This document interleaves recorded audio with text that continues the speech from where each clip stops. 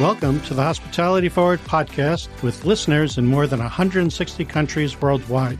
My name is Hannah Lee. I am president and founder of Hannah Lee Communications, an award-winning global PR agency specialized in hospitality and travel.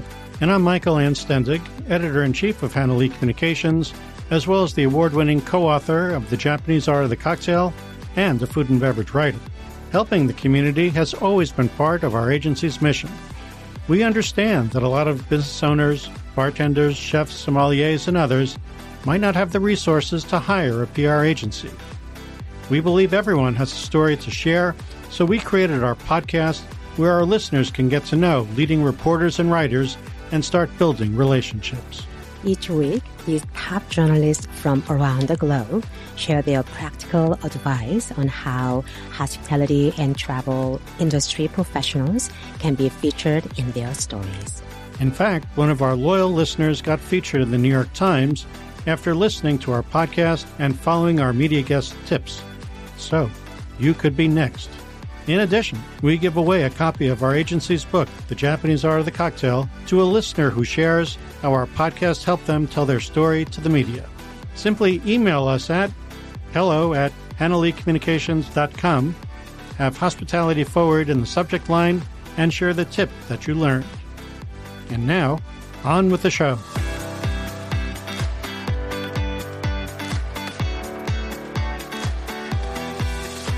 In this episode, we're delighted to chat with Emma Janzen. Emma is an award-winning journalist and author who writes about spirits and cocktails for outlets including the New York Times, Punch, Eater, and more. Emma won a James Beard Award and a Spirit Award from Tales of the Cocktail for The Bartender's Manifesto, co-authored with Toby Maloney, and earned a James Beard Award for The Way of the Cocktail, co-authored with Julia Momose. She's also the author of the James Beard Award-nominated book, Mezcal. Emma is currently the Drinkways editor for Good Beer Hunting and serves as the Midwest Academy Chair for the World's 50 Best Bars and North America's 50 Best Bars. Hi, Emma. Welcome to the show. So nice to see you. It's so nice to see y'all, too. Thanks for having me here today.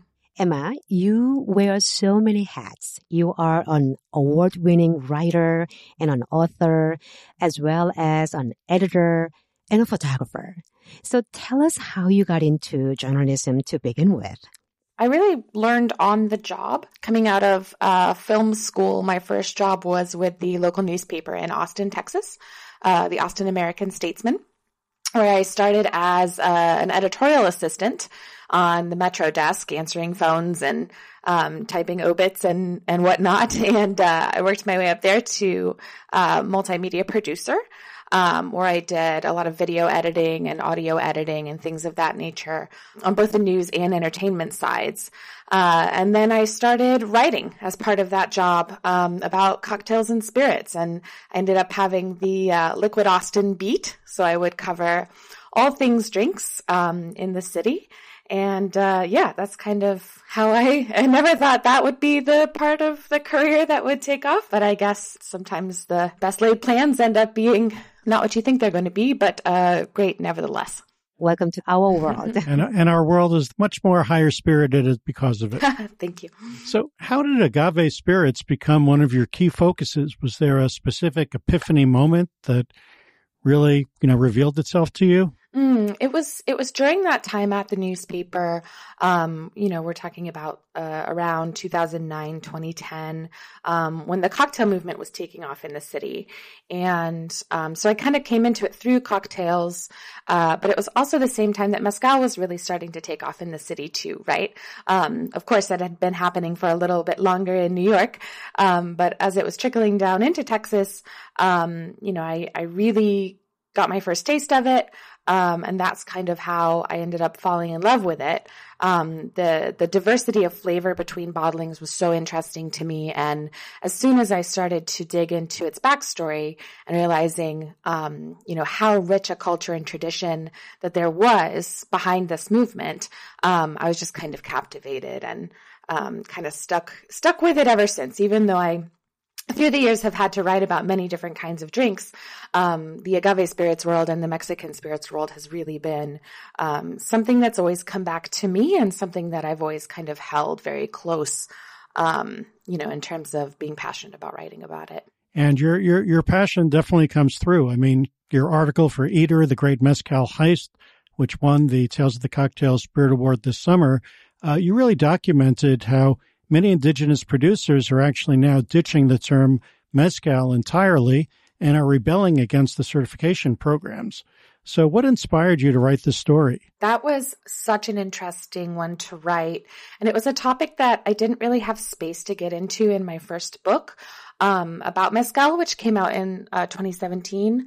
And so it had been something that was on my radar at the time, but I didn't have the space in that kind of forum to go deep into it. And so my editor at Eater, Leslie, came to me and said, hey, we've got this big package on Oaxaca that's about to run. And what do you think about this as a story idea? And I said, oh, yes, that's, something we should definitely dig into. And she was very generous in giving me a lot of space to really kind of dig deep into it. How do you really balance the fact that in some respect you do glamorize and romanticize mezcal as should be, but, the problem of it attracting, more commercialization and, more people, outside companies coming down to invest in it? Yeah, no, it's extremely tricky, and it's something that I think about all the time. And I give a little bit of insight into there was a personal essay I wrote for Good Beer Hunting last year about the way that I go about reporting stories like this in Mexico. And it is a question that's constantly going through my head is, am I contributing to making this category just look more appealing for foreign investors to come in? Or am I doing something good and helping to share the stories of traditional producers? I don't know that I'll ever have an exact answer to that question. I'd like to think that in the way that I approach it, which is, keeping the voices of traditional producers kind of at the forefront of every story and trying to, help amplify their experiences and their stories, educating consumers that there is a difference here between these people who are doing it traditionally and this kind of big commercial machine. I feel like that's all I can do, right? I can bring that information to the table and hope that people make good decisions with it. Mm-hmm.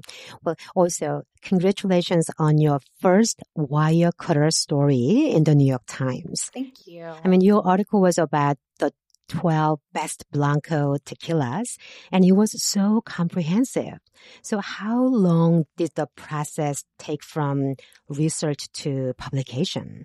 Yeah, that one was really exciting to write and so much behind the scenes work. It took almost an entire year from start to finish, trying to, a lot of that was setting the criteria for what bottles would be included in the tasting.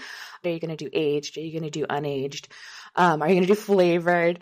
Things of that nature. And so just setting the criteria to like traditional production, no additives, unaged. Really, the idea was what tequilas are out there that are the most vibrant expression of the agave plant possible. And that is, when production is done slowly, kind of traditionally. There aren't any other things coming into play that are going to mask those flavors of the agave. And so, from there, narrowed it down, tasted, I think it was 24-ish, 25 in the final round, and then managed to narrow that down to the top 12. That ended up being like 9,000 words, I think, because there was so much education to do on, how do you make tequila in a way that it's going to taste that vibrant. So it was a lot of work, a lot of fun. Also, I liked how you layered in the various cocktail applications, which was a very useful piece of information for folks who like to mix tequila cocktails. Thank you. Yeah. As we certainly do. I tried them all in a Tommy's margarita, in a margarita with orange liqueur, and then also with Topo Chico and a little bit of lime as a ranch water. So that was also another layer of a lot of testing. That was delicious. I'm getting thirsty already. Yeah, me too. Those are all our favorites. So speaking of Good Beer Hunting, you're the Drinksways editor of that publication. So can you tell us about Good Beer Hunting and what exactly a Drinksways editor does on a regular basis. So Good Beer Hunting started as a Chicago-based beer blog, essentially. In recent years, it is transformed into an indie publication that for a while I've thought has been doing some of the best drinks journalism, period, in the space.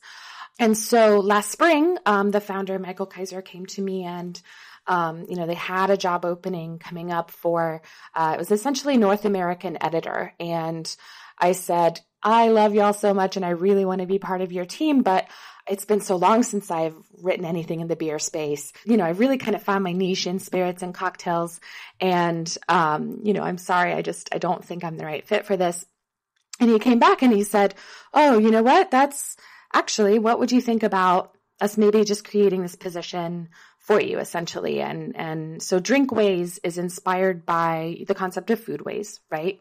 So culture, social, economic, historic practices of food, but, sub and drinks for food, and specifically non-beer content. So I'm really here to take the publication beyond beer, ideally bringing in some of the cocktail and spirits world's talented writers, interesting ideas. It was great to see the Good Beer Hunting folks winning a couple of awards at the James Beer Foundation Awards this year. Yes. So bravo to them. Very, very good stuff. Exactly. Yeah.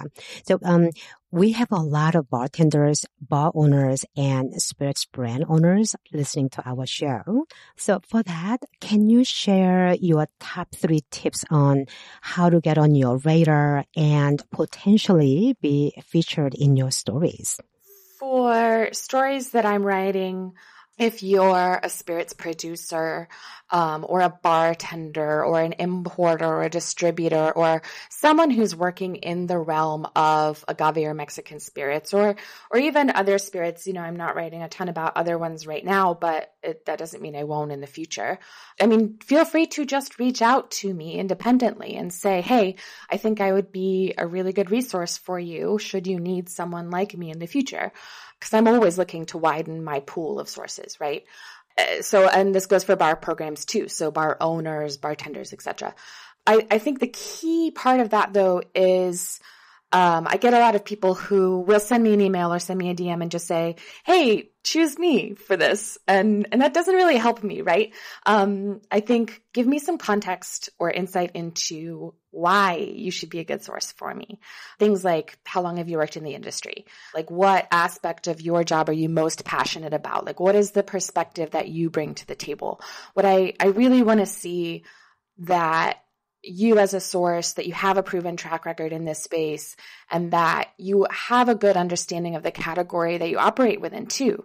And maybe even ideally other disciplines and other professions, so that you can kind of draw bigger picture ideas and comparisons, that just show me that you're in the know. And then as a editor, for writers who are listening and interested in pitching, I feel like I've had a certain amount of pitches that sound like they're just trying to check the right boxes. And then whenever a pitch comes in and I can tell that writer is actually super passionate about what they're pitching me, like they're really into the idea, and maybe it wouldn't fit anywhere else, because there are a lot of outlets, I think, that have a very rigid idea of what they're looking for. Show me that love, right? Show me that detail and that passion.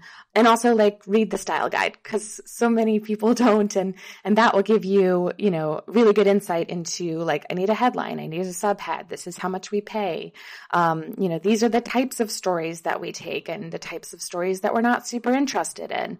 It'll save you a lot of time down the line, and it'll save me time as well, but it'll also save me, the pain of having to email you back and be like, this is not a fit for us. So, as a writer myself, I get a lot of pitches from both individuals and brands, and some are great, some less so.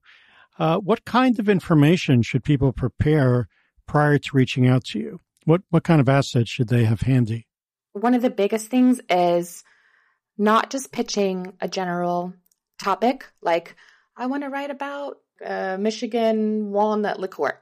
I'm like, okay, well, that doesn't really tell me what your story is going to be about, right? So specificity, I think, is really key. So is it about, this fourth generation farmer who's been making this liqueur for generations of his family, and he's under threat from this big commercial guy down the street, or, like something specific. I need a narrative arc. I need to know what the beginning, the middle, and the end is going to be. And also like who you plan on talking to. Not just, I plan on talking to someone in the government. It's like, okay, well, who exactly are you going to talk to in the government? What is the perspective that they're adding to the story? I really need to kind of be able to envision how that story is going to play out on the page based on your pitch. So then how about bartenders and bar owners who really don't have a PR agency, but they know they have a great compelling story to share? Before they reach out to you, what type of information do they need to be prepared?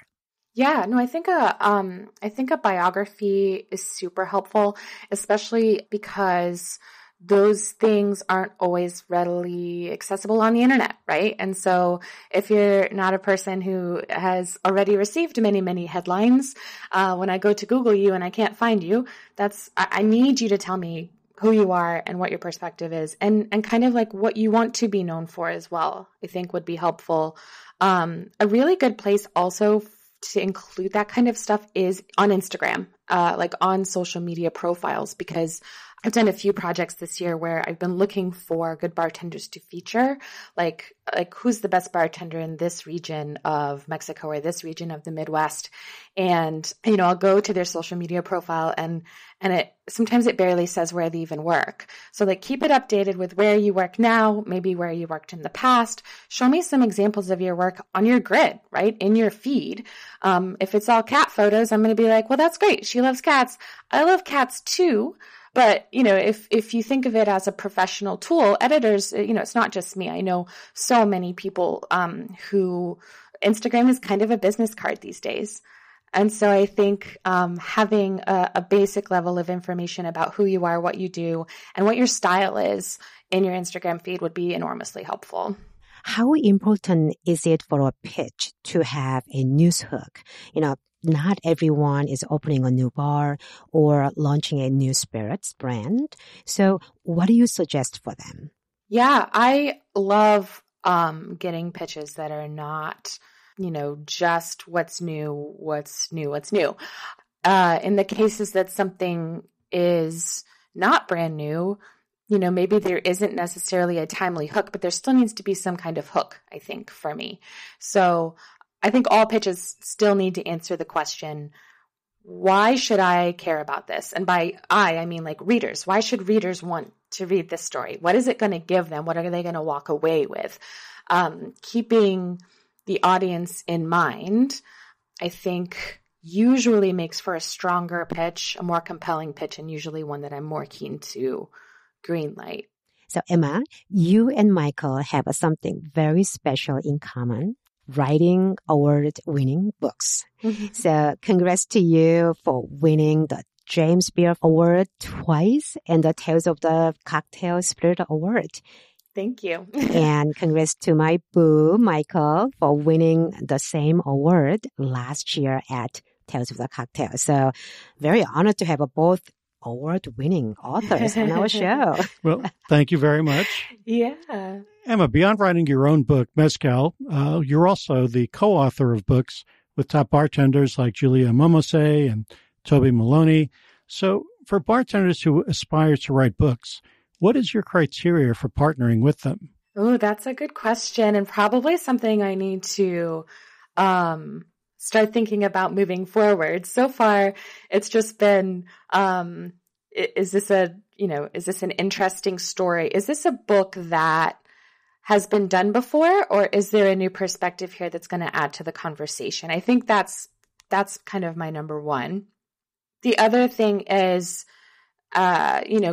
making sure that we have a good rapport together, I think is really important because as I'm sure you know, as a co-author, you are tied to this person for a very long period of time. It's a little marriage. Yes, no, it really is. And, if you've got a good rapport with that person, if you've got a good working dynamic, I think it shows in the final text. And so I do feel like that's pretty important as well. Those are the first two really big things. From there, I probably need to actually start making my own list and thinking more critically about it. I've kind of just been so thankful to have projects come my way so far that I haven't thought too hard about them. I've kind of, I've looked at them and said, yeah, I think that could be fun and interesting and contribute something and let's do it kind of thing. Any scoop on any upcoming books? Yeah. So I'm just about to finish production, co-authoring Jim Meehan's third book. Ooh. It's called The Bartender's Pantry. And that comes out next May, which is really exciting. Wow. Congratulations. Thank you. And then Toby Maloney and I, we wrote Bartender's Manifesto together. We are about to sign a contract with Clarkson Potter to do a follow-up book, which is also really exciting. Toby's just a dream storyteller to work with. And this one we're building up, from the ground together. So there'll be a little bit more of me in there, but not too much because he's really the entertaining one. That he is. And so excited for you and Jim Meehan as well. Thank you. Yeah, that's going to be a good one as well. I'm excited about it. In the coming months, what kind of stories will you be working on that our listeners can be part of? For the most part, I don't have any big features on my plate right now that I'm writing. So I'm mostly working on the book stuff. And so I think for listeners, I would say that Good Beer Hunting Drinkways column is definitely, the way to go. I'm doing 1 to 2 stories a month there, so nothing crazy, but definitely always on the look for something really interesting. We do as a team develop some ideas in-house as well. So for writers, you can pitch me directly, but for bar owners and other types of, bartenders and other types of people, there's no harm in shooting me an email and saying, hey, I've had this idea that I haven't seen represented anywhere else. If they don't want to write it, that's okay. I can find a writer.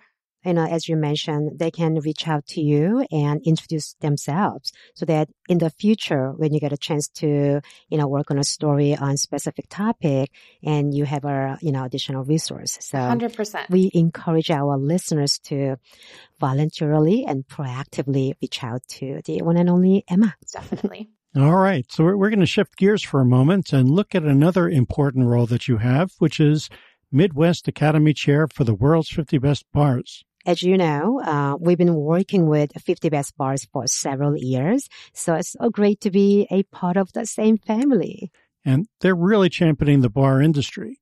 So what does being an Academy Chair really entail? It's a really fun job. I am essentially in charge of picking out voters for both World's 50 Best Global and World's 50 Best Bars North America. And so that's twice a year. Essentially, I put together a roster of voters from the Midwest, about half bartenders, a quarter of cocktail educators, and then enthusiasts, people like writers. It's quite straightforward in that respect.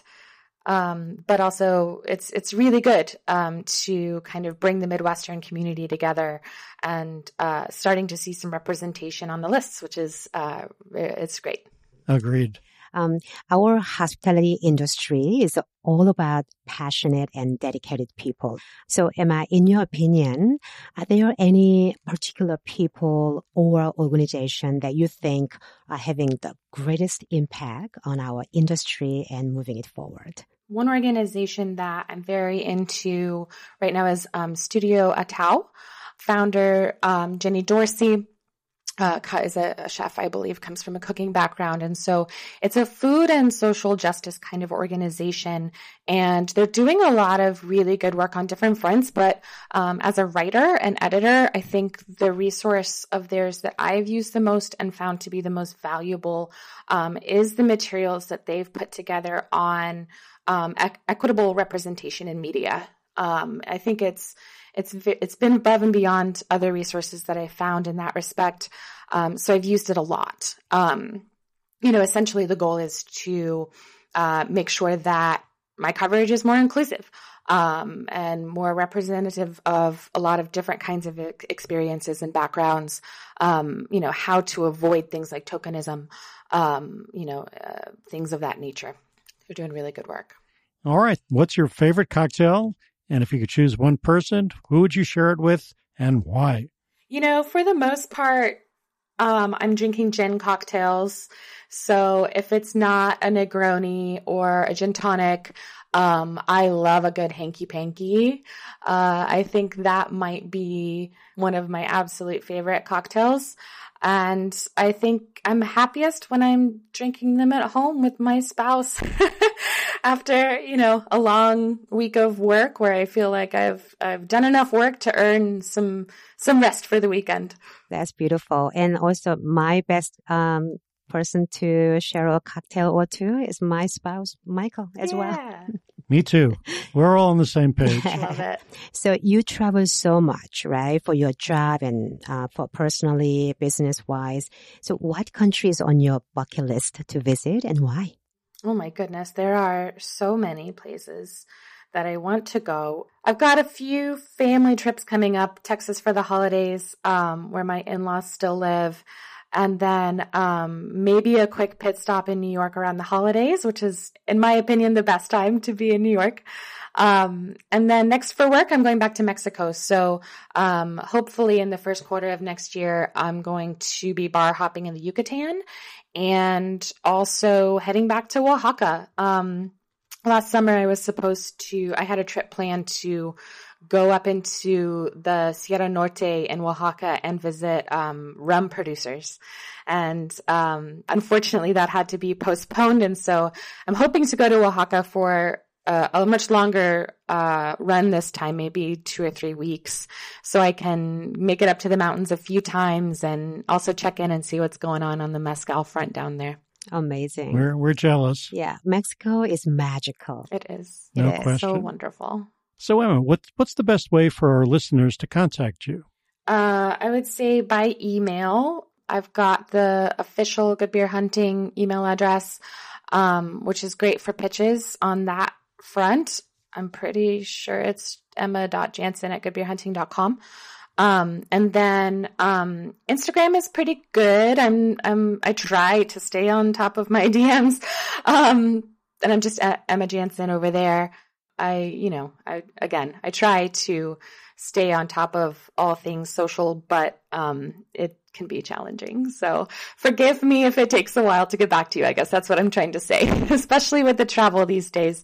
I can be very delayed to reply. It's worth the wait. Exactly. Thanks. Do you also want to, mention your website? Yeah, emmajanzen.com. I try to also keep updated with whatever I'm working on, and that has a contact form as well, I believe, if you want to just contact my normal Gmail account. You can find that there. Amazing.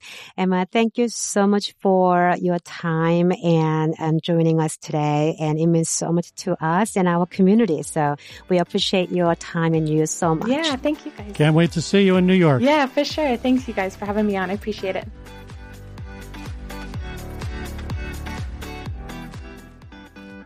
That was a very spirited conversation with Emma. Now that you know what Emma is looking for, please feel free to reach out to her and introduce yourself. And don't forget to mention that you heard her on our Hospitality Forward podcast. If you found this episode helpful, please share it with your friends and colleagues. And be sure to subscribe and review us on Apple Podcasts, Spotify, iHeartRadio, or wherever you get your favorite shows. Also, for all media guests to date, you can find their information and episodes on our agency's website, www.annalecommunications.com. Stay tuned for our next episode. Until then, join us as we move hospitality forward together.